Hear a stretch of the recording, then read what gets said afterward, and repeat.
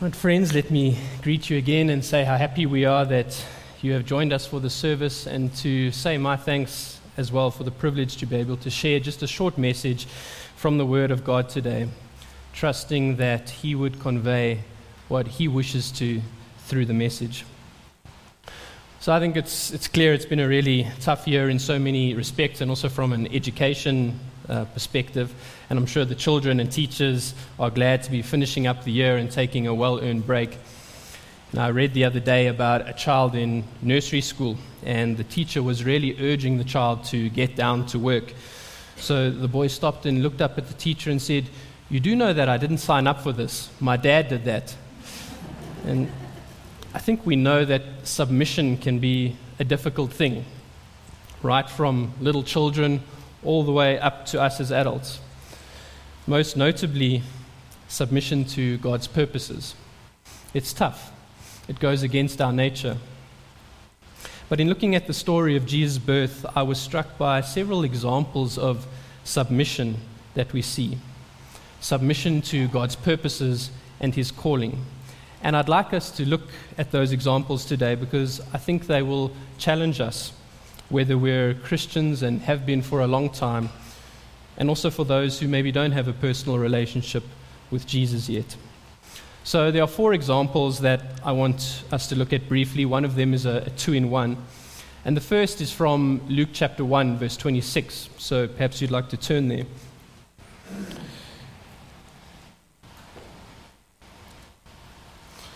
Luke chapter 1, verse 26. I'll be reading through to verse 38. I'll give you a moment to turn there, and then maybe you also want to put a bookmark in Matthew chapter 1, as we'll be referring to that passage shortly as well. I'll be reading from the 84 NIV, but I believe they will be putting up the CSB on the screen. All right, Luke chapter 1, verse 26. In the 6th month, God sent the angel Gabriel to Nazareth, a town in Galilee, to a virgin pledged to be married to a man named Joseph, a descendant of David. The virgin's name was Mary. The angel went to her and said, "Greetings, you who are highly favored. The Lord is with you." Mary was greatly troubled at his words and wondered what kind of greeting this might be. But the angel said to her, "Do not be afraid, Mary. You have found favor with God. You will be with child and give birth to a son, and you are to give him the name Jesus.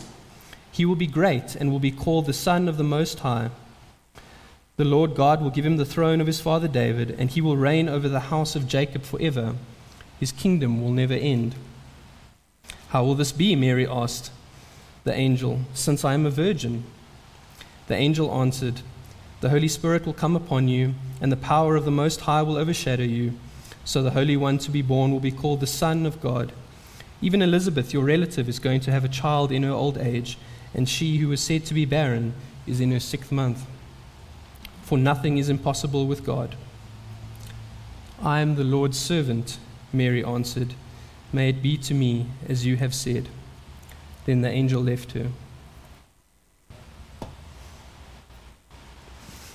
So if we look particularly at verse 38, it says, "I am the Lord's servant. May it be to me as you have said."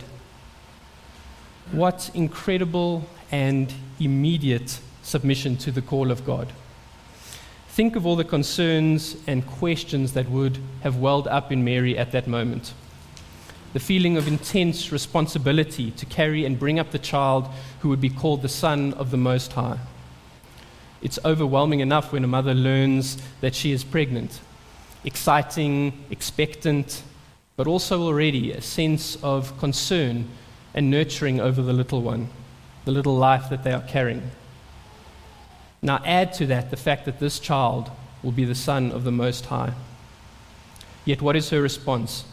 It's an immediate act of submission and faith and obedience to the plan and purpose which God has laid before her.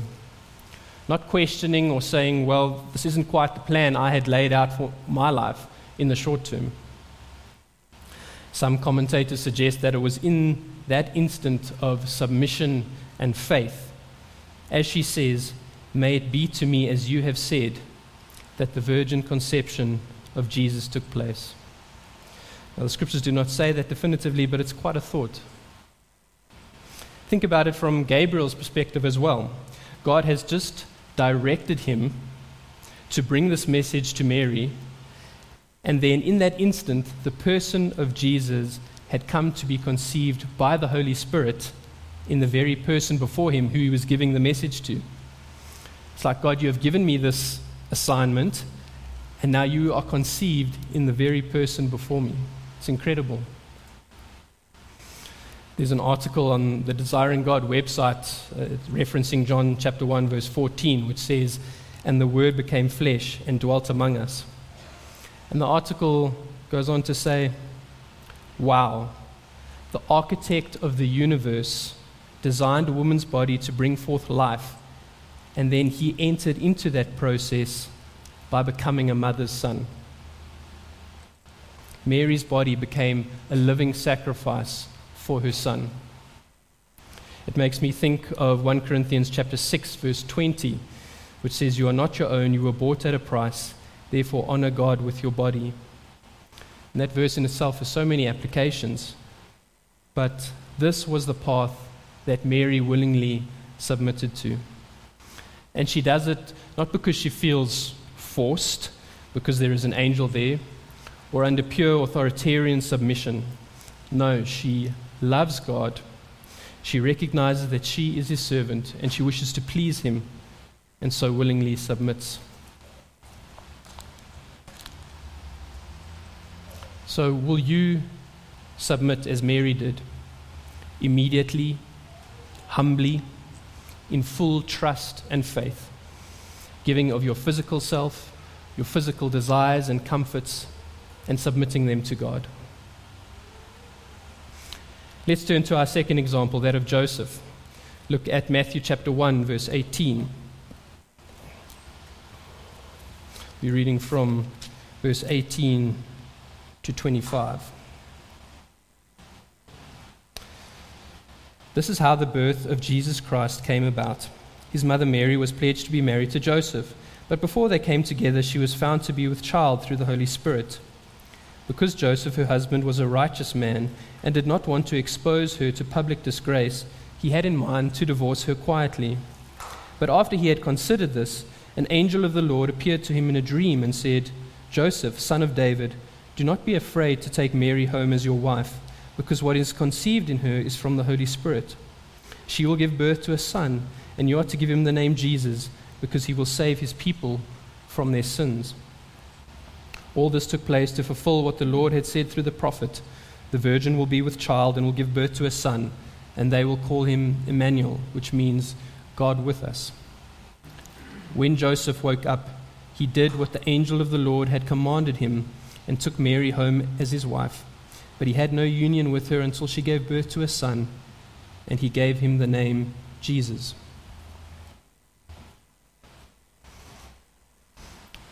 So Joseph too had many concerns. Concern for Mary, concern for his own future. The girl he was to marry, now he felt he needed to divorce her. And in the midst of that turmoil, he gets asked to submit to God's plan. And he does. He does so immediately. It says, when Joseph woke up, he did what the angel of the Lord had commanded him. And he would have had concerns over ridicule at the story that he would share of how Mary came to be pregnant. Yet he proceeds and submits and obeys. And he submits in every detail as requested. As we see in verse 25, he gives him the name Jesus. And it would have been some time later, yet he doesn't forget and he obeys in that detail as well. So will you submit as Joseph did, immediately, in every detail, even as time moves on? Or will you be selective, choosing the areas and details you wish to submit in, but leaving a few stones unturned, secret sins unconfronted, unwilling to let go of certain habits and pastimes? Or will it be a short-lived submission, which wanes after a few months or years? May God give us the strength to make an immediate, consistent, and long-lived submission to his call. Thirdly, I'd like us to consider the shepherds and the wise men, and I've combined them as one example of submission. So we read earlier from Luke chapter 2 about the shepherds and how the angels visited them, sharing the news of Christ's birth. Now, they're a little different in that they weren't called to do something specific as directly as Mary or Joseph were. But I think if we look at Luke chapter 2, verse 12, it says, "This will be a sign to you. You will find a baby wrapped in cloths and lying in a manger." And in a way, it's an indirect call for them to go and see Jesus. It says, "This will be a sign for you." The only way to see the sign would be to go. So they have this amazing news shared with them, and they recognize the magnitude of what God is doing. And they accept it is from God, and they submit. And they lay aside their time and their work, and they hurry off. And I don't know who was looking after the sheep. Maybe they had to call in Uber shepherds as stand-ins, but they went. And notice too their response after seeing Jesus in Luke chapter 2, verse 17. They spread the word concerning what had been told them about this child. So in their submission, God enabled them to lay aside their reservations or concerns about public opinion or fear of man, and to go and share the good news. Consider the Magi or the wise men too. So if you flip to Matthew chapter 2, just verse 1 and 2. Matthew chapter 2, verse 1 and 2. After Jesus was born in Bethlehem in Judea, during the time of King Herod, Magi from the east came to Jerusalem and asked, "Where is the one who has been born King of the Jews? We saw his star in the east and have come to worship him."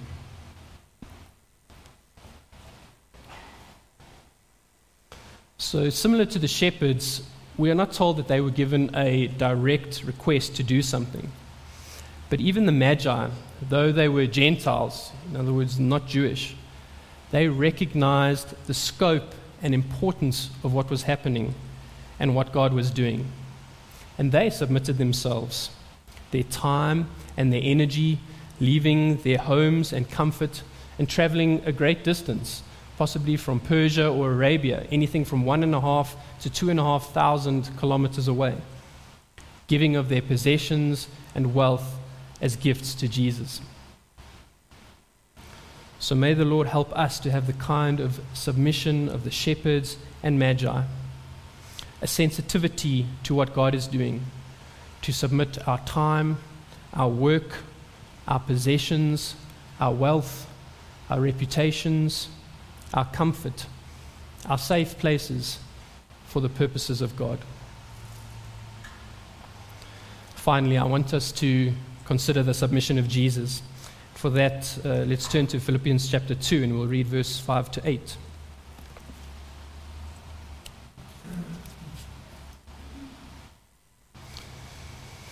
Philippians chapter 2, verses 5 to 8. Your attitude should be the same as that of Christ Jesus, who being in very nature God, did not consider equality with God something to be grasped, but made himself nothing, taking the very nature of a servant, being made in human likeness, and being found in appearance as a man, he humbled himself and became obedient to death, even death on a cross.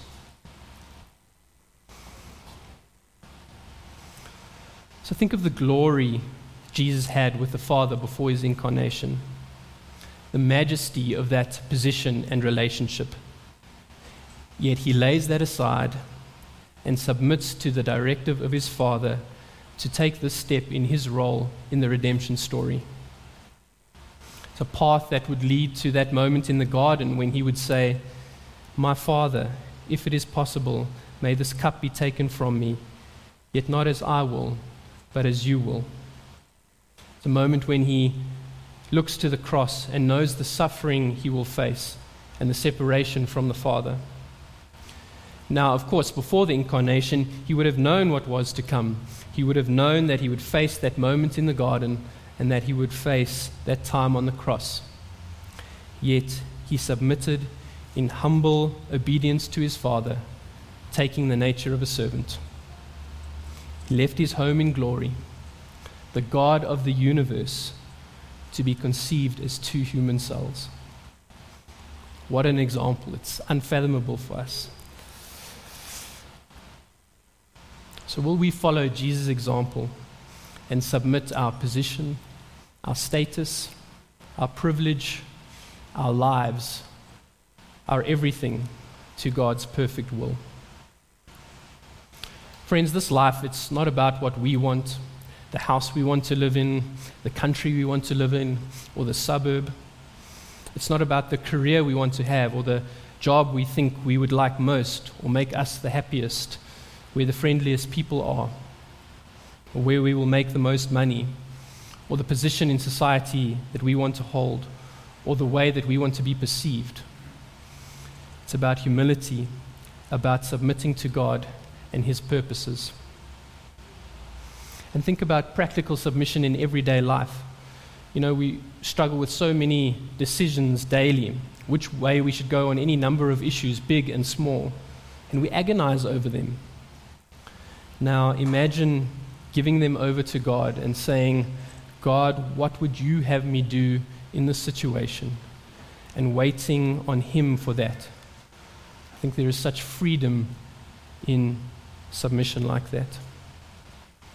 And when it comes to sin, why do we keep carrying the burden of sin, submitting to it? When we submit to it, we fall under that burden, and it's something we can't carry. But Christ has paid for it. Confess it, repent, turn from your sin, and submit to Him, and let Him lift that burden. Interestingly, Mary, Joseph, and the shepherds were all told to not be afraid. And I think that is significant as well, because fear and uncertainty can drive us to take matters into our own hands, to not submit, to follow our own path and our own plan.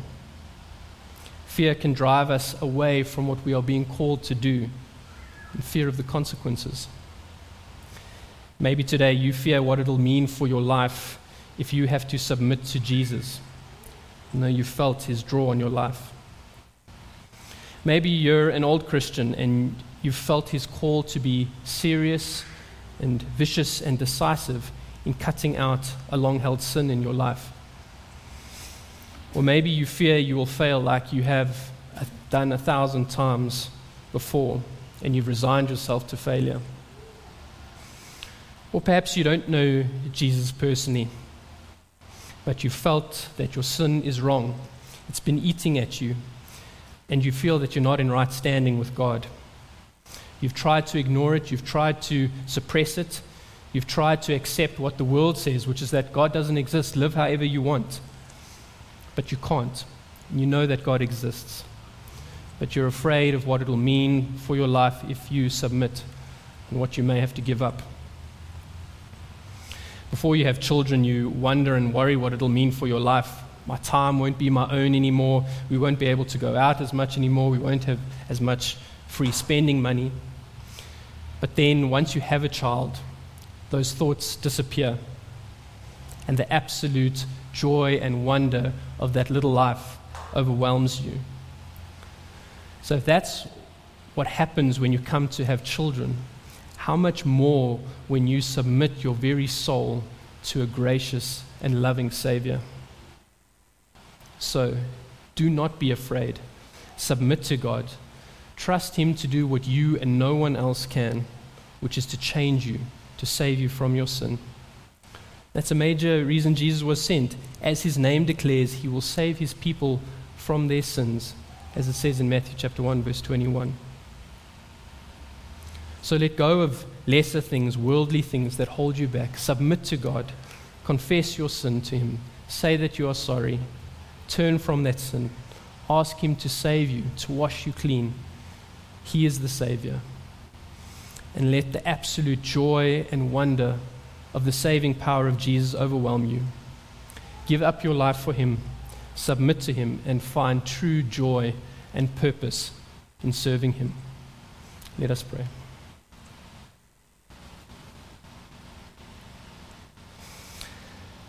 Our dear Heavenly Father, we thank you for these examples from the scriptures that we have looked at today of submission to you. May we not take their example lightly, but do some real, deep heart-searching and evaluation of the state of our own lives and where we need to submit to you. Lord Jesus, thank you for your submission as you obeyed your Father and came to earth as a baby to grow up and walk that path to the cross, to honor your Father, and to purchase eternal life for those who will accept you as Lord and Savior and submit their lives to you. Holy Spirit, we are weak and worn out, so please energize us, renew our souls, give us the strength to lay aside ourselves. And if there are any here today who have felt your call, may they not let it go. Continue to work on their heart and bring them to yourself, we pray. Lord, encourage those who have had a particularly difficult year, for those who have lost loved ones or been sick themselves or lost employment or had other struggles. Lord, prepare our hearts for Christmas. May the wonder of it not grow familiar or cold. Lay aside the worldly trappings of the season. Help us to focus on you aright. Help us to teach these truths to our children and grandchildren, and to share it with our friends and family. Thank you for this special time. Be with us further now, we pray. In Jesus' name, amen.